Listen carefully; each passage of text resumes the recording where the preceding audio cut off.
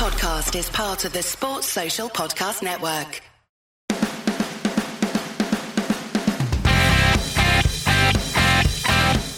Hi, I'm Andy. Hi, I'm James. Hi, I'm Paul. And I'm Matt, and this is Leeds That.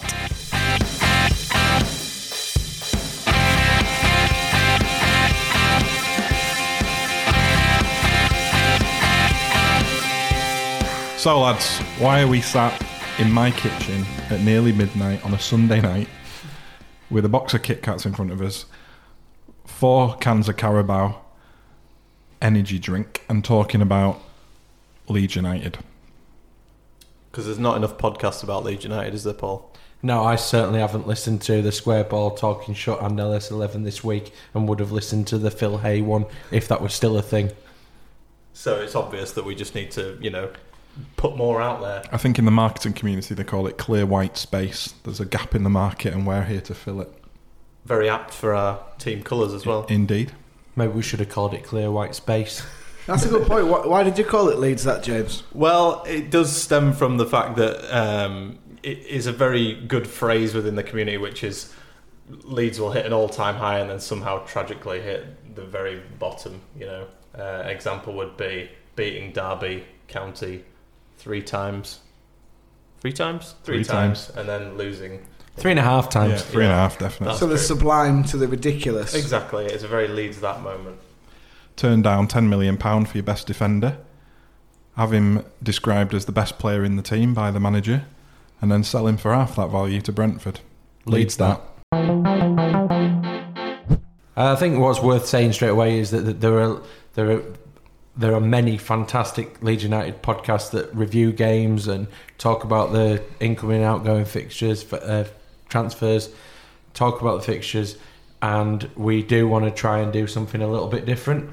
Yeah, I think it's fair to say we're all fans of those podcasts and listen to them avidly, and we fancied a crack at it. So yeah, Paul, if you don't mind, I'm putting you on the spot a bit, just telling people about what they can expect from the podcast, if that's all right.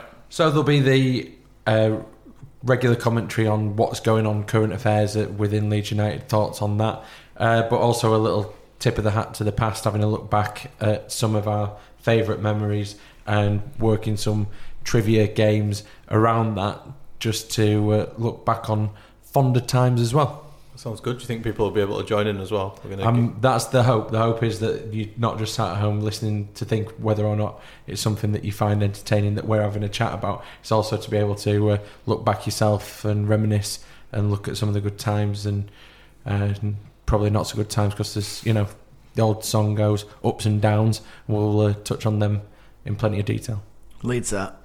We go to games and we spend time there, but they're always in a fueled environment, aren't they? And we rarely get chance as mates to sit down and just talk about Leeds United. So I think this has somehow turned it into a really good regular event for us to just get together and talk about Leeds. And I think because we've turned it into a podcast and not just going to the pub and getting pissed, that we're actually going to do it for a productive sake. Would have been cheaper going to the pub though, wouldn't it? Quite possibly. For some of us, yes. That is definitely true.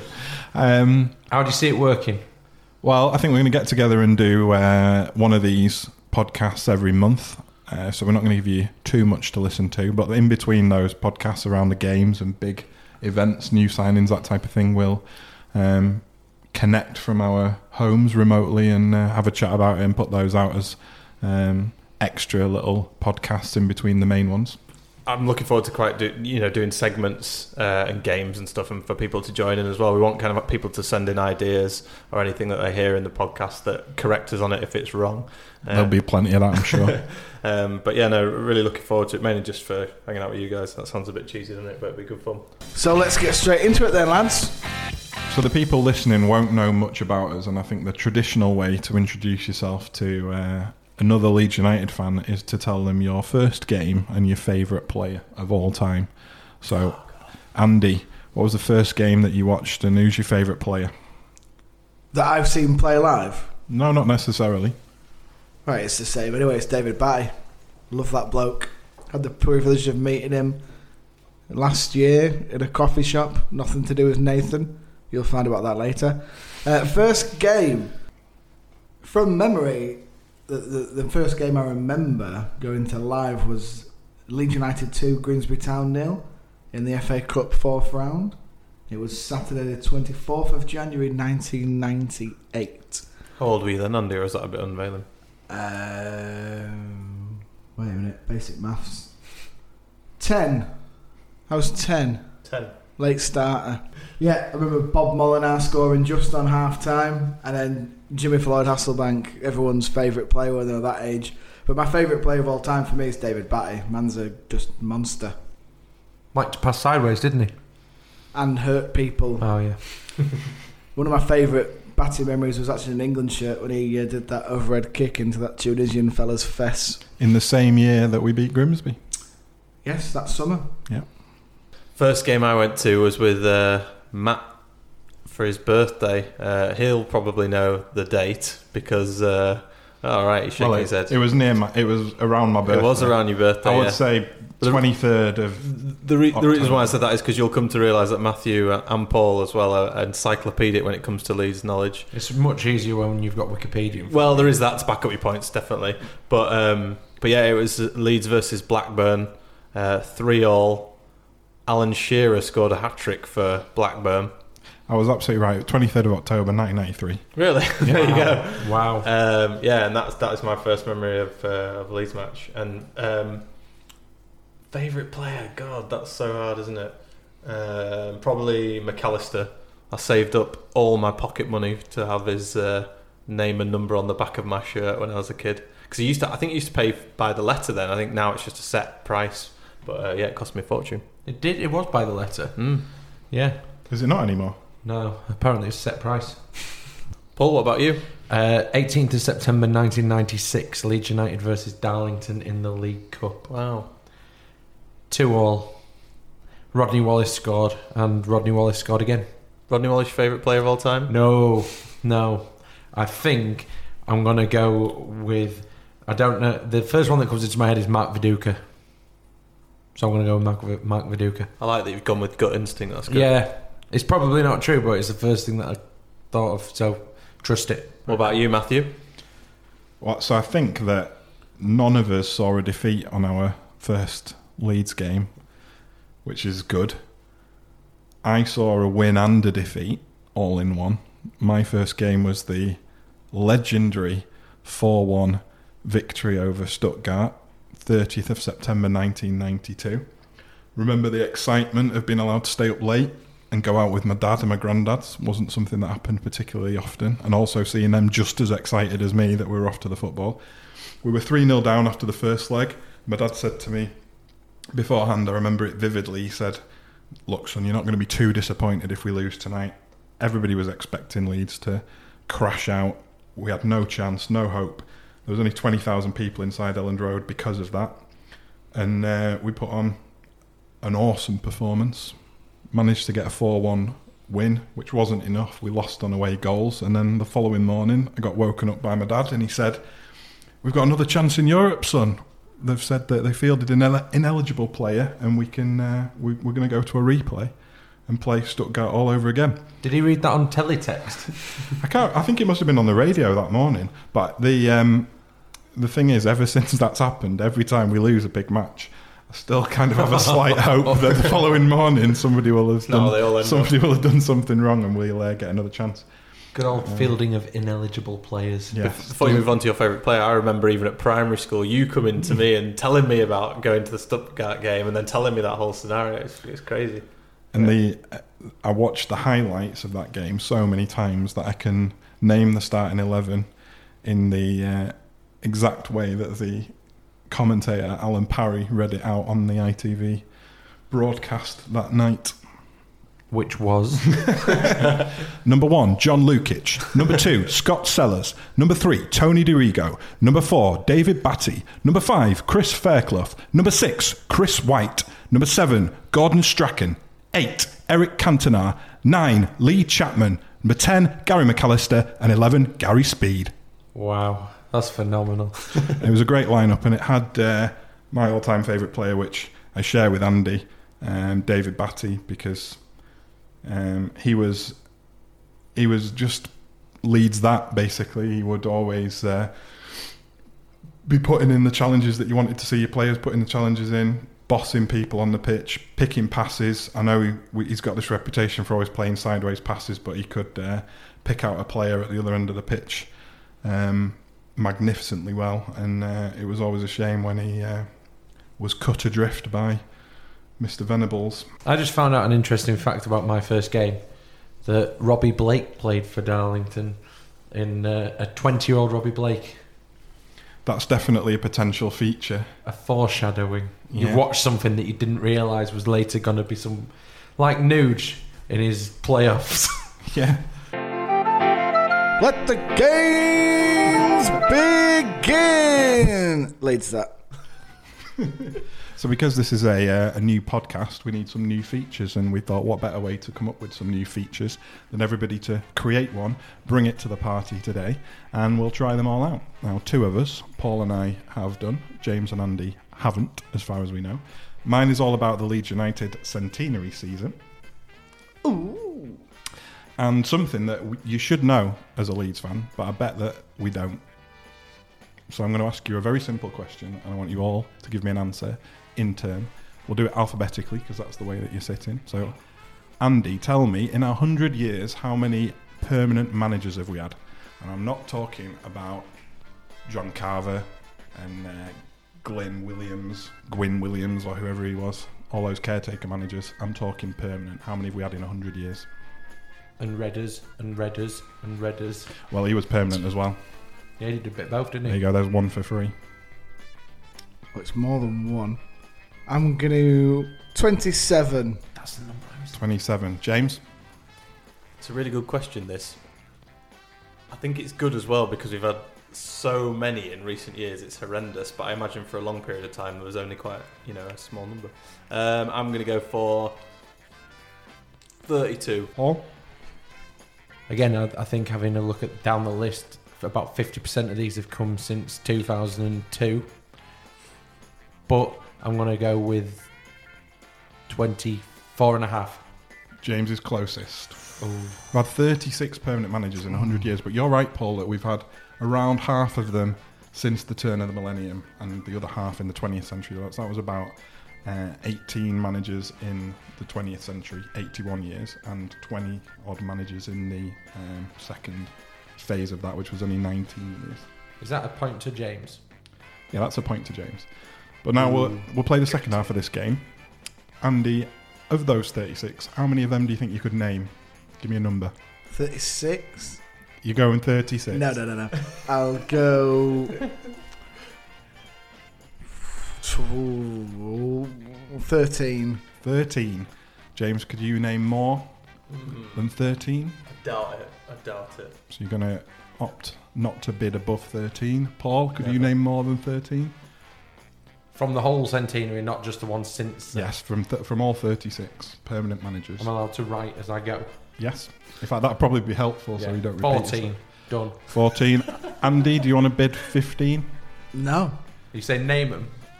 He's saying name them. Okay. Go. This will be fun.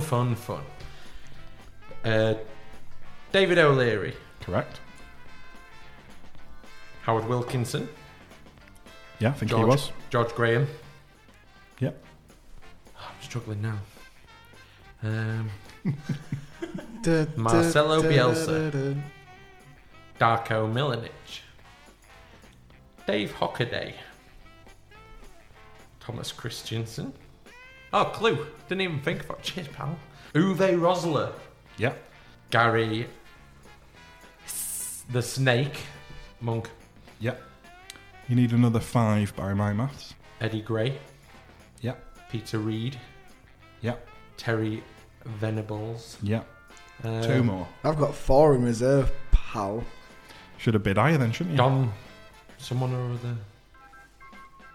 There's a stand named after it. Don Revy. How many do I need? 1 more. Need one more. I'm totally out with it. You are not. I am. You are not. Come on. I'm out. I can't do it. Can we give him clues? Visual clues. Can we get Audio clues. Give me clues. That's me against you. I'm surprised. I can tick some more. Go on then. Gary McAllister. Yep. Brian McDermott. Correct. Clough. Sorry, just did a Sick. You choked on something. Can I still name one more? Nope. You are Did I lose? I think you did. Oh. I love that rule wasn't properly stipulated, but you've lost, Paul. Unlucky. I think that's fair. So there you go. What about Simon Grayson, Dennis Wise? Just thought it'd be more fun to come a close second. Yeah, no, it's a good I idea. think you did well, but I'm surprised that the bids were so low, to be honest with you. I am. Just really. fear. More I than bottled anything. it. Okay. Well, there you go. We might play that again. We might not. Good game. I've got at Yeah, least it was a good 14 if we play that again. And also, if we play it, we can't name those managers. Well, we probably won't play it with managers. I think maybe freshen the questions up. Okay. I see. Great. Over to you then, Paul. Great, thank you, Matt. I'd like to launch a segment that I call Leeds United Play Your Players Right.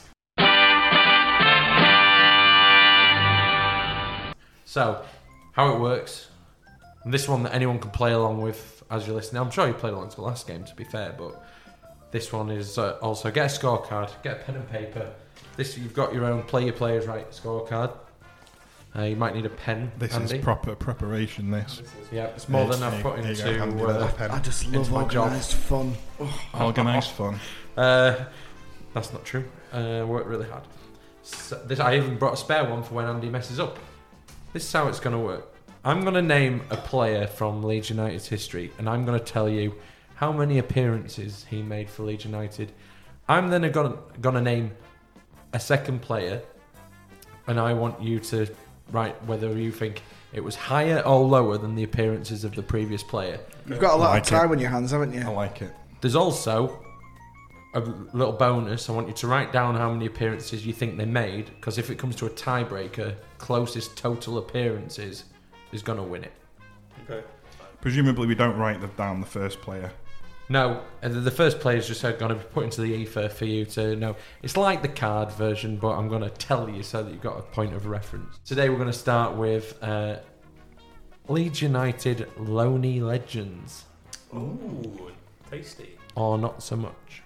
So, let's start off. I'm going to start you off with Radistan Kishishev. I knew you were going to say that. He was a real. Anyone want to have a guess before? Like, this is just for fun. This is funsies. How many appearances do you think Kish made for Leeds United? 11. I'm going 47, but it's probably too high. I don't think you're going to do very well at this game. 24. 17. Boom! So, Point to no, Andy. you get nothing for that. Why? That was just in the middle. So, next player. So, we're going for higher or lower than Radistan Kishishev, and then your guess at the number of appearances. So, you write down, I'll tell you. Ugo Ehiog. Higher or lower than Radistan Kishishev, and how many appearances do you think he made? So, while they're writing, I'll just tell you that Ugo Ehiog joined on loan from Middlesbrough. Wait a minute. Scored a spectacular goal. Can I have mine separate thing? And a spectacular Oggy against Stoke. Have you messed your sheet up already? Yeah. As predicted. I wrote Ugo Ekiog, and then I realised I've just got to put higher or lower. And I only brought one spare card. So, let's go to James first of all. What do you think? Did Ugo Ehiog make more or less appearances than Radistan Kishishev? I've got no idea, but I've said lower. You want my number? Anyone beg to differ? No, I've said lower as well. lower. That is correct. So, well done, you guys. Numbers, rough, 5. close. 10. I've gone 15. 6. He only played Wow. 6 times and managed to score. If you look on In my both original ends. sheet, I did put 6 and scribbled it out. Well, doesn't count. So, moving on. So, the next player is, I think, had a bit of a legend reputation. So, how many appearances did they play to earn that? Sam Sodja. Higher or lower than the 6 appearances made by Ugo Ehiog. Sam Sodja joined from Reading. After playing for Leeds, he went back to Charlton, where he said he felt where his heart was. So, Sam Sodja, higher or lower than Ugo Ehiog? Matt, I've gone with higher. anyone differ? Higher. I've also gone with higher. Wow, this is proving to be a stellar feature so far. That is correct. How many appearances, though? I've gone with 8, only a couple more. Bang on the money. It's bang on the money. I put 8. You get nothing for bang on the money. It's the total at the end. Let's see. So, This is good research, Paul. I'm enjoying this. Very good. well, you Good know, effort. you got to be prepared, haven't you? Every Cub Scout. knows When did that. your wife leave you? Then? Sometime around the end of the cricket. It was while you were setting up the equipment for the podcast, Andy. Not your fault. Not your fault. So, the next loanee, so we want to know, higher or lower than Sam Sodji was Jeff Horsfield. Jeff Horsfield joined on loan from Sheffield United. Did he? He did, yeah. I could have sworn it was West Brom. Yeah, I think it's because he scored against him and because Robles came from West Brom and then went to Sheffield United. I think he's most associated with West Brom. Andy, did Jeff Horsfield make more or less appearances than Sam Sodji? He made more. Correct. How many more? Sam made 8 appearances. How many appearances do you think Jeff Horsfield made for Leeds? 11. Close. It's 14 actually, which is 11 more than he made for Sheffield United. He only made 3 appearances for Sheffield United, signed for them in a permanent deal after his 3 loan appearances, and then never played for him again. Just went out on loan. And for what it's Did worth, Jeff? I'd also gone more and went with 19. Right. Next one. Let's mix it up a little bit. Brett Ormerod most famously missed a penalty for Leeds United Yeah, against Preston. against Preston. Very good. Top knowledge. But did he, on his loan spell from Southampton, play more times or less times than Jeff Horsfield? James? I'm saying lower. I'm going to go lower, yeah. Anyone beg to differ? No, I'm Just saying lower as before well. we go, we've had some awful loan players. Yeah, and these are haven't we? these are some of the better ones. These are some of the better ones, and a lot of these players came in with relatively decent reputations that they only went on to ruin by playing for Leeds United. Correct. So the answer is lower. Brett Ormerod only played 6 times. 6. 6 times. I've gone for 8. I had Wow. 9. I went 6. Did you? No, No, of course he 4. didn't. Don't know why I believe you. Right. We're not going to say why this next player was what he's most famous for in his loan stint at Leeds United, but it's related to a Christmas party incident.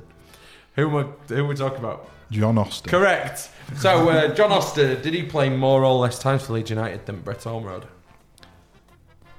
Ormerod was 6. Ormerod was 6. I've gone very slightly higher. I've gone lower. Ooh. I've James? gone for exactly the same because I feel like it's the sort of trick you'd play on us, Paul. You think I'm playing a trick? Oh, A James. card trick. No tricks involved. No tricks involved. It was, in fact, higher. Yes. Is this the last guy? Yeah, I think I've the won. last guy. I think this means I've won. Do you? It does. It Yeah. does mean you've won. Yes. We don't even need the bonus. He 7. I've gone with. 8. Not far. Not far. 8. And who knows how many he could have played if things had turned out differently. So, congratulations to Matt, who wins the inaugural Play Your Players, right? Looking forward to doing that again.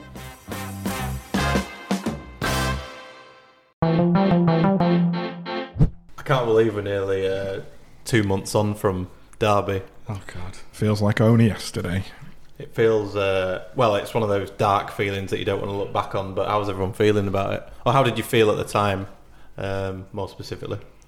The scarves were crap, weren't they? Cheap. Yeah, but I mean, they were free. That was a nice gesture by the club, really. Cheap. Well, they had Got to a be, rash. they had to be cheap. If they'd have put expensive scarves on every seat, we'd have had to sell Jamie Shackleton and Jack Clark. FFP, yeah. So yeah, I mean, Paul, how did you feel about it at the time? I try to always look at it in a sort of objective, philosophical kind of way to manage my grief or to avoid it, but so that we can, so to be able to move on, because nothing's going to change it. So rather than feeling dreadful, I try to gloss over it, look at the positives, and be ready to move forward for the next season. You were right miserable in the car all the way home. I said, this is true, this is what I said, is that when you look at teams like Leicester and Brighton that have gone up eventually and consolidated their places in the Premier League, they didn't do it off the basis of one decent season. They actually had a couple of goes at it, built their squad, and when they went up, it wasn't the massive culture shock. So I think if we have on the brighter side, if we have another season where we have a decent, strong season and get promoted, we will be better for having had 2 seasons under our belt. Your exact words were, at least they give us a scarf to hang ourselves with. No, I think, Andy, that was you, if I recall correctly. I was pretty miserable, to be fair, but who wouldn't be? We were so close, and a combination of leads that moment had us pants down and we were in trouble. And this is why I have stood next to Paul for 17 seasons now, 16, 17 seasons, because it's yin and yang. He took the philosophical approach, and I went through exposure therapy. Didn't talk to anyone for several days. That's the key, isn't it? It's that everyone feels that miserable, but it's how you're handling it on the other side, isn't it? And I want to know what exposure therapy is before we move on. Exposure therapy is when you fear something, so you expose yourself to it in order to get used to it and for it to no longer bother you. So that's why I went through all of the footage that I could from the game, read all the Derby County message boards, read all the tweets, watched Frank Lampard dancing in the Leeds United changing rooms, and that's gone now, that's done. They can't hurt me anymore, I've seen it. Fair enough. I think what I will say is that the game itself felt like an out-of-body experience. I didn't think I was there. I was sort of sat watching it, not within myself. Strongbow dark fruits, that, mate. I do know exactly what you mean. There was that moment where do you remember there was that fan in the West Stand who sort of ran up towards Frank Lampard and he was like swearing at him, and I remember at that moment I just thought you could see Frank Lampard just stare at him and then stare at the Revy stand, and I just thought there's something about this that is not going to end well at all. I don't know what it was. It just felt like something. It was the chant, wasn't it? That was getting sung all the way. I mean, it was a genius chant, to be fair, but it was just so preemptive, and it was just waiting for egg on your face. Wouldn't you say, Matthew? Yeah, I would. But I think that half-time was like no other half-time I've ever experienced. I mean, at that point, we were 2-1 up on aggregate. They just scored, but only because we'd let them. Not because they'd done anything particularly special. I still don't think they won that game. I think we lost it. Yeah, but we were sat there at half time moping around. We thought, this is only going to end one way, and we were right. I fully agree, Matt. I'd never been to anything, a live event like it, where there's pure ecstasy and elation, and then boom, complete silence. Yeah. And the players just felt it, and the whole place just went. It's one of those moments, isn't it, where everything's affecting one another. It's cyclical, isn't it? It's like the fans are feeling it, the players feel it, the players are feeling it, so the fans feel it, and it just you could kind of see it happening, couldn't you? I think one of the problems was that it was supposed to be an intimidating atmosphere. We wanted to try and intimidate Derby with a full house.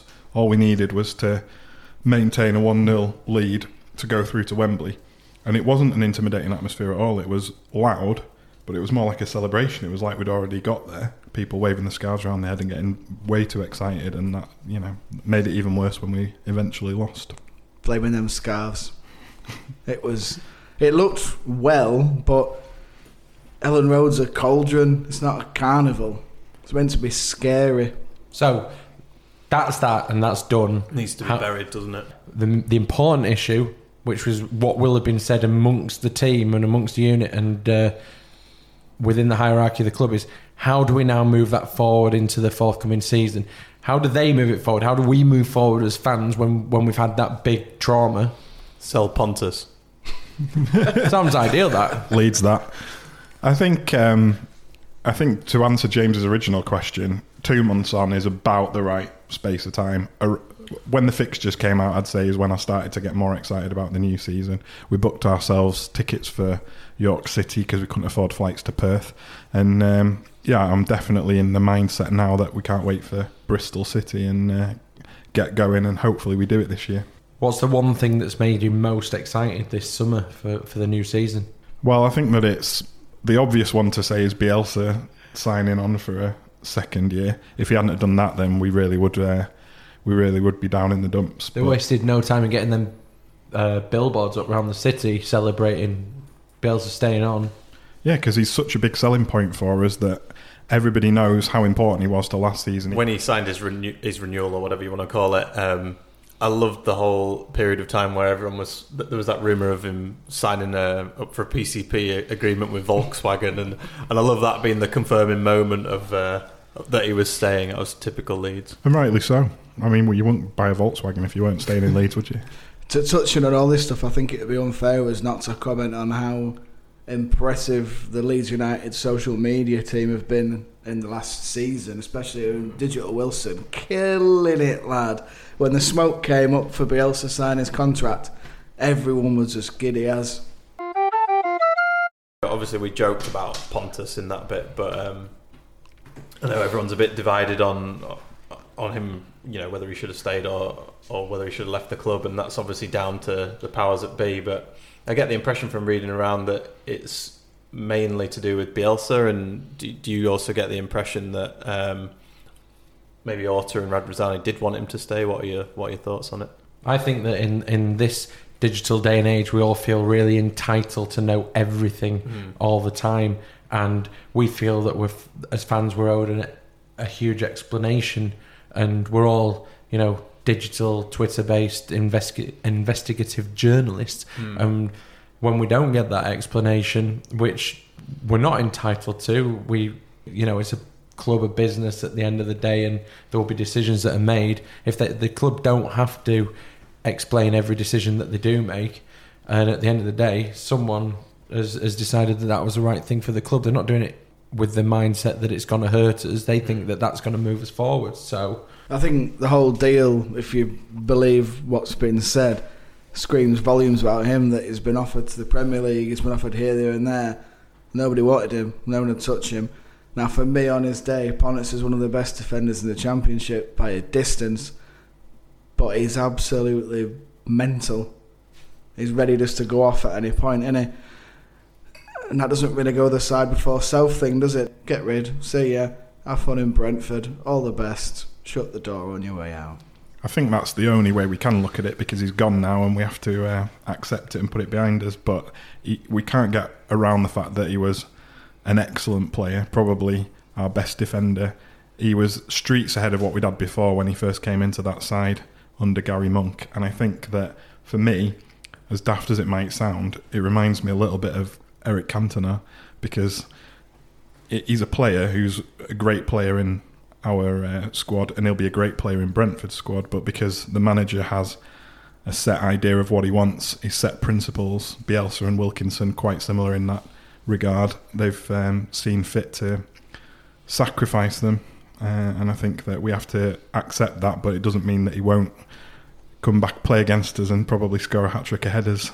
And who here would take Janssen over Bielsa? No. Not at all. No. So, resoundingly, we're happy he's gone. You do make a really good point, though, Paul, about what you're saying, not everyone wanting to know the intricate details. I think there's maybe like an undertone of some players being unhappy that their friends left the club. They've all obviously voiced support, well, not support, but, pro Pontus post, which is nice. But I think ultimately they obviously feel a bit vulnerable because someone who they regard as one of the best players has been sold. So does it mean my job's going to be affected here? And I imagine there's a bit of that. But as soon as the season starts, it'll all be forgotten. It's because there's no football going on at the minute. It's just hard gritting training every week, every day, isn't it? So I think as soon as we're past that. I thought it was quite interesting, as I think on Instagram, the two players that Pontus called out when he said goodbye were Johnny Alioski and Gaetano Berardi. So I think that's camp slightly mental. I tell you what, that's a party you want to get invited to, that, innit? That's really true. That's really true, Matthew, actually, because did he just not respond to anyone else? I don't think so. I think they were the two people he put as friends forever in his Instagram story. But this is it as well. This is what backs up your point, Paul, is that we just want to know the details, and because he hasn't replied to everyone else, everyone sees that, so you think, is there problems with everyone else? Be a cracking party, that, wouldn't it? The other issue that I have with this, with the wanting to know everything and building up to decisions, is that I think it has a genuine effect on your mental health. Because I sat for maybe a week before we actually sold Pontus, looking at the thread on Wacko, and this impending doom. Wacko is never good for your mental health, mate. It grew and grew and grew. Whereas before, you might just find out player's been sold, and it hurt, but it was awful watching and building it. You couldn't not look, and I had to actually ban myself from going on because it was just all doom and gloom and utter madness. This is coming from the guy who said he was cup half full after the Derby defeat, and then he can't read an internet site because Pontus might be sold. I'm not bothered about Pontus being sold. That's not the issue. It's the manner in which people It's in the this day and experience age, of it. It's the full experience. Because if you think back to the summer of 2006, so we just missed out on the playoffs, albeit that year we actually made it to the final. We'd kept the same manager. We kept the same manager. We had every reason to think we'd go into another season and have another go at promotion. And we sold Robles to Sheffield United. And we found out about that pretty instantaneously. Yep, at Flamingo Land. While we were on a day out at Flamingo Land. Were we sponsored by Flamingo Land at the time as well? No, I think that was pre Flamingo Land before. sponsorship. We were there with a Sheffield United fan. Yes, we were. And you didn't call him a friend, did you? It turned out it's just someone we know that supports Sheffield United. It turned out that that was pretty crucial to how we performed in the following season. So let's just hope history doesn't repeat itself on that front. Fingers crossed. So one of our friends that we go to games with regularly works as a barista in a coffee shop in central Leeds, which we're not going to name. If they pay us, we'll name them. And he constantly spots Leeds United related people around and about town. So in a regular feature, we are going to ask Nathan, our dear friend who didn't make the cut for the podcast, to tell us what's been going on in his coffee shop. Who's in the shop? Who's in the shop? Who's been in Nathan's coffee shop? Now then, guys, hope everything's good. Nothing really serious, unfortunately, happening over here at since it's the off-season. Last to report was that Radrizzani was in before and after the Derby game away. He was in a pretty decent mood, but did warn me not to book anything for Wembley. So, I don't know, maybe me pre-booking a hotel was bad luck. Other than that, we had Lorenzo Tonetti kicking about here, there and everywhere, but he's in Inter at the moment. So rumour is he's been looking at Ryan Nolan, who's a centre-back, to replace Janssen, but that's not really, nothing's really come out of that so far, and there's not much else.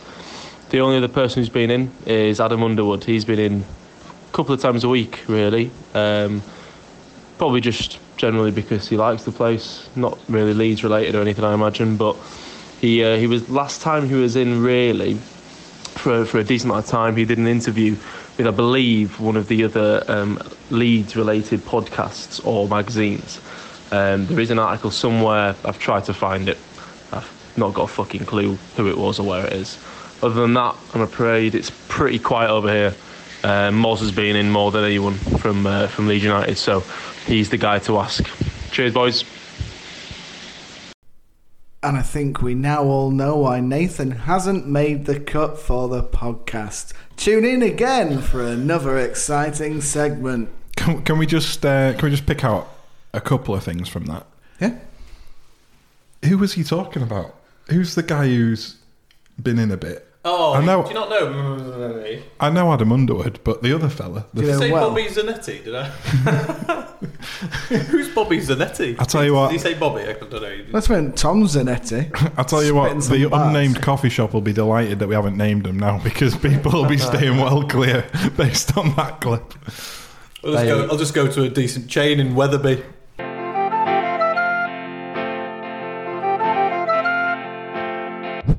So, incoming transfers. Let's have a chat about that. Andy, what do you think? Good summer? I'd like to see another defender come in. But Matt, when we went to York, pointed out quite well that last year we started with Berardi and Cooper, even though Janssen was there. I know Berardi's obviously going to be out for the first game, suspended, but why is that? Because he's loose and got sent off against Derby for absolutely no apparent reason other than going crazy. I blame the ref. That's another thing that I definitely do, is that I look for little excuses, because that was definitely the ref's fault. But Derby's definitely buried though, right? It's done, buried, and moved on. Move on. You play to the whistle, don't you? You don't just lose your head and go, boom. That's what VAR's for, though. VAR should come in. Yeah, but he still gets sent off after they've gone, he's been done that, but then he's just too fat. There's been a glut of poor referees this season, and that was just another one, wasn't it? It's like that is the game you want someone to get a handle on.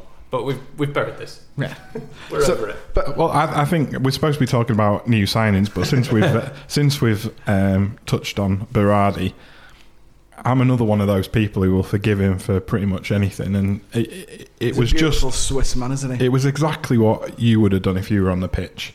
It was. This is all going horribly wrong. James, it's exactly what James would have done. It's exactly what James would have done, but it's exactly what I would have done if I had any fitness. And I'd have been charging around just trying to get hold of the ball and trying to get a grip on the game, because it had all gone to pot. And when we're not supposed to be talking about Derby, it's still clearly top of our minds. But Berardi had a good season up to that point. That was the first time last season where his discipline went, and I think that he can be trusted. But what we don't know, the unknown quantity, is Ben White. He might be fantastic. What I really like about the setup of Leeds at the moment, under Bielsa obviously, is the fact that the teams are so tight together, aren't they? The under 23s first team and under 18s as well. So I mean, it was McCalmont who was playing the other night, and was that just a test to bring him up to? I mean, he's playing with basically the first team, wasn't he? And he did not look out of place. Again, I know it's York, and I mean no disrespect, but so I didn't go to York. Tell me your thoughts on the York game. Big win, Matt. Pre-season friendlies are not generally very memorable, and I don't tend to go to that many, but as far as I can remember, that was probably the best I'd ever seen us perform in a pre-season friendly. We looked up for it from the word go, and you scored 5 goals, and we never really gave York a sniff. And I think what was really impressive was that we looked pretty ruthless with the first team. Going forward, you thought that we could score every time we attacked. Once the under-23s came on, York could hardly get hold of the ball. We weren't quite as clinical in front of goal. We didn't create quite as many chances, but in terms of keeping possession and ball play, it was really impressive. I thought they were going at half pace. I was quite bored. well, there is that element, isn't there, of the, obviously they've got to go out and deliver tactically what Bielsa tells them, but they're not going to go all hell. Exactly. And also, you're always going to be bored when it doesn't matter. This is why I hate watching football that doesn't involve Leeds United, because you're not invested in it. You don't care what happens usually. You need to start gambling more, mate. Beeves bets. Lose all your cash on Beeves bets. So we've got a friend who lives in South Korea who's a massive Leeds fan, haven't we? He used to go to games with all you guys. We have Beeve, and if you want to know why he's called Beeve, rhymes with Steve. It is that straightforward. You get stuck with these things, don't you? That you get given it in year 4 or year 5, and they just live with you for life. I mean, Beeve's notorious for betting, basically, and they're always pretty shit, the ones he's recommended to me. So what is he been recommending some for us for the podcast? I got in touch and I said, can you give us something, because we're previewing a couple of games, aren't we? But I said, give us something for the season. So he's laid out a little lacquer that he thinks we've got no odds on it, but let's have a look. And we don't condone we do condone? I think it's bet responsibly is the phrase. Oh, right, bet responsibly. Right, yeah. Be gamble aware. When the fun stops, stop. Beeve suggests that we go with a goal scorer accumulator, strong arm emoji. Bamford 15 plus league goals, Costa 10 plus league goals, Harrison 8 plus league goals, Pablo 7+ league goals, Shackleton 5+ league goals, and Ben White 3+ league goals.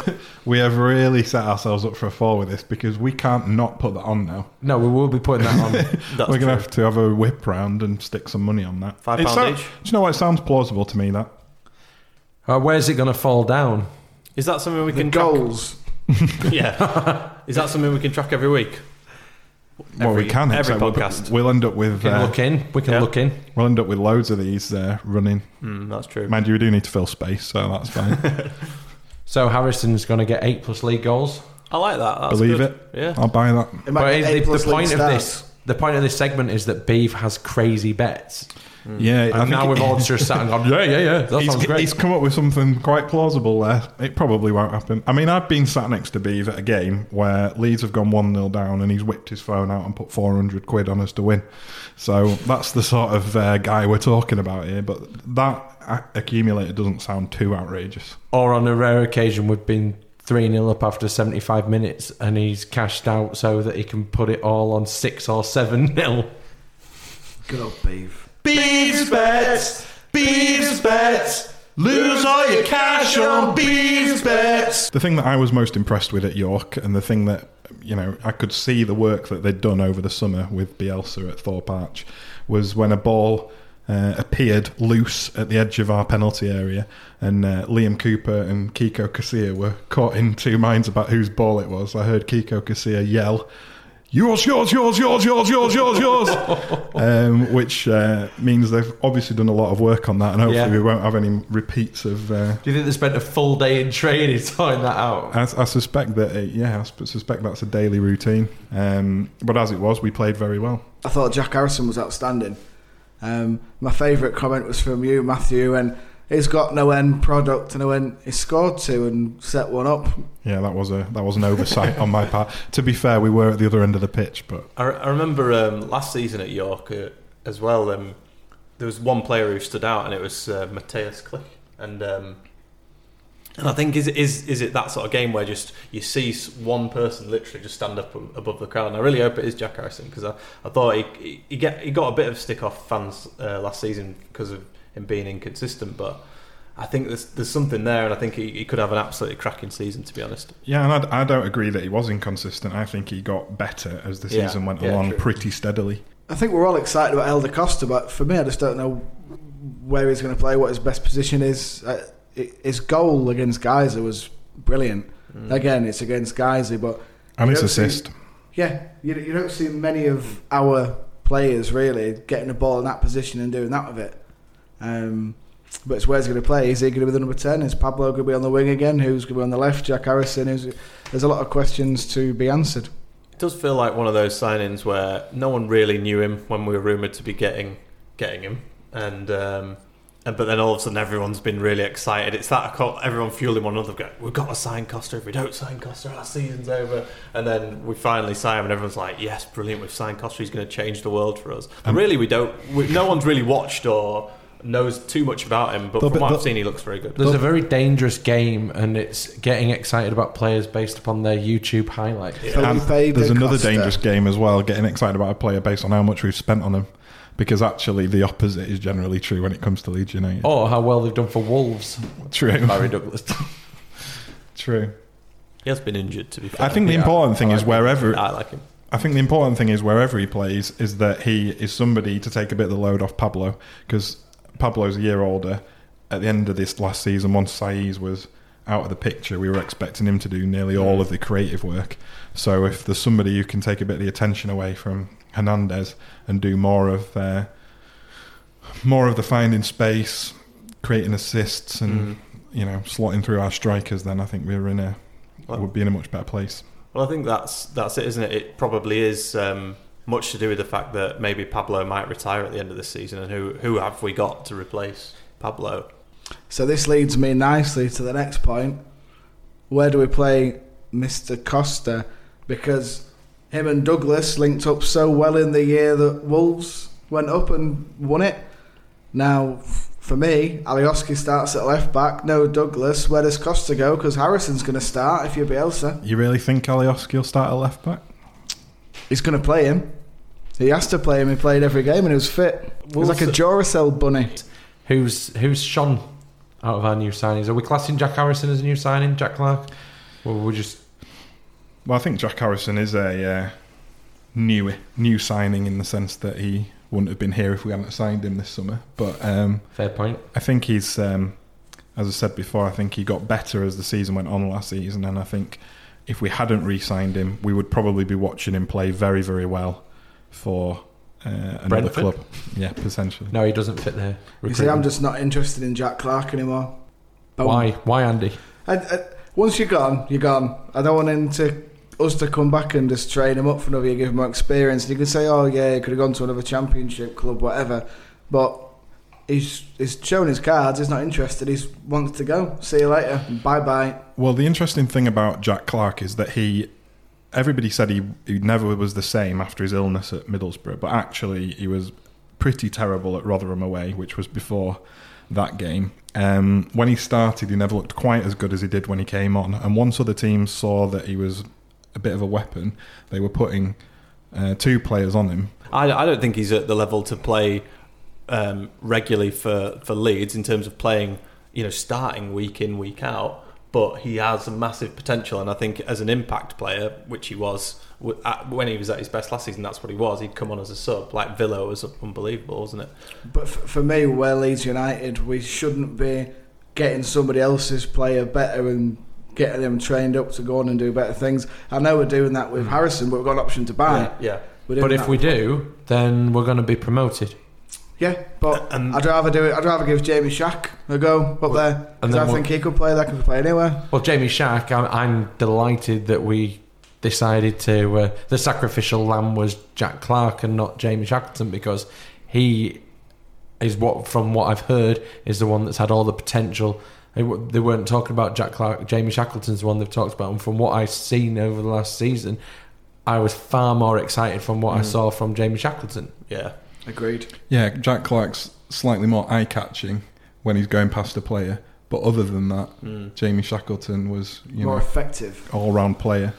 I think that the Jack Clark thing calls to my mind Paul Robinson in our Premier League relegation season, because he would all but signed for Tottenham that January and was never the same after that. His heart wasn't in it, and I think if you spoke to Paul Robinson, he'd probably say, "No, I was, fully committed to keeping Leeds United up." But I think in the back of your mind, you're now a Tottenham player, and it's not quite the same as it was when you were a full-time permanent Leeds man. Are we happy for Kiko to start the season as number 1? Do we think that's what's going to happen? I would say the general consensus amongst the fan base is that they didn't really take to him and didn't get out of him what they expected from loan signing from Real Madrid, who's won the Champions League several times in a row. I think he's got a start, but the most criminal thing from last year for me was that the Player of the Year awards do. When Peacock Farrell's not been even nominated for Young Player of the Year, because he was 18, was he? We're number 1 for Leeds. 21, I think. 26 and a half.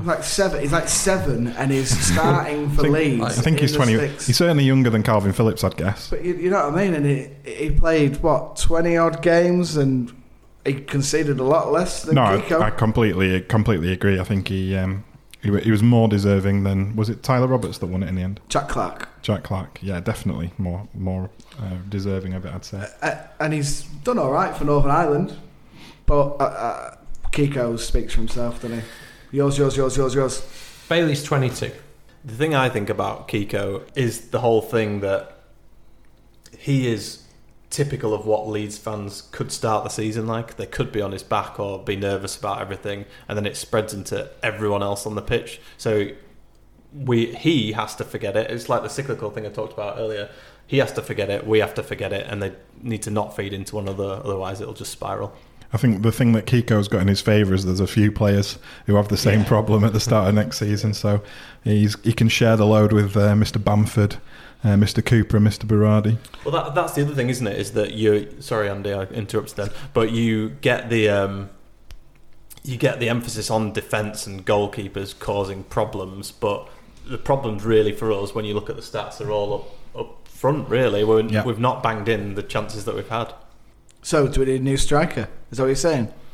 I don't think we need a new striker. You forget that Patrick Bamford's not to everyone's taste, but he's not really had a proper shot, has he? I mean, he was injured. Proper shot. Yeah. Had a wonderful shot at Preston. The hell of a shot. Yeah, that was a cracking strike. But he was injured for a long period of time, and a knee injury is going to take a significant knee injury is going to take a while to come back from. So I think you've got to give him that.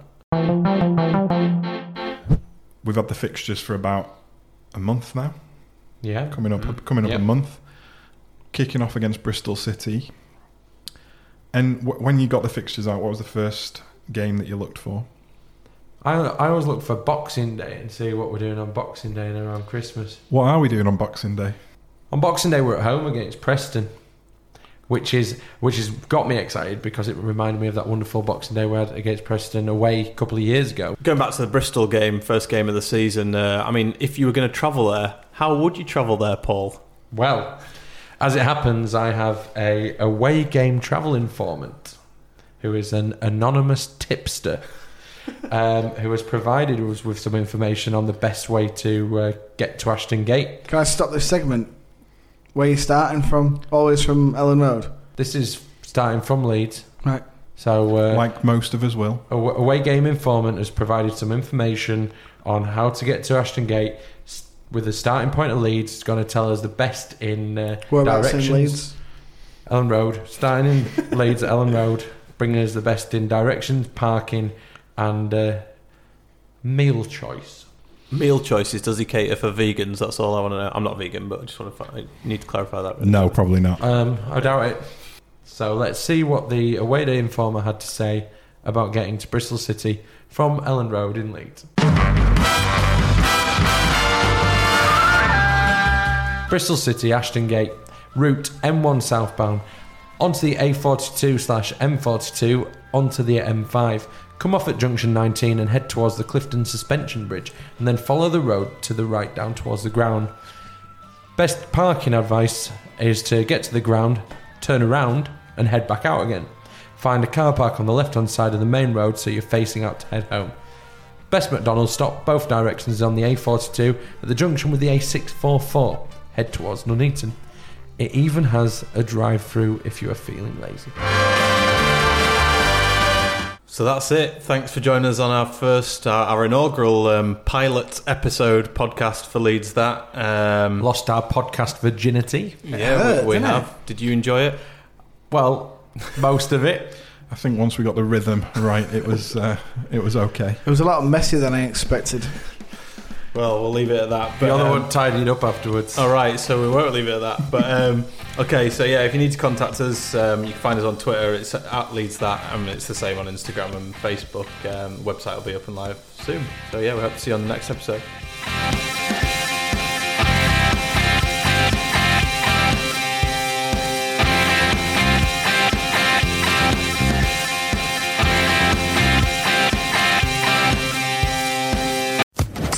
Social Podcast Network.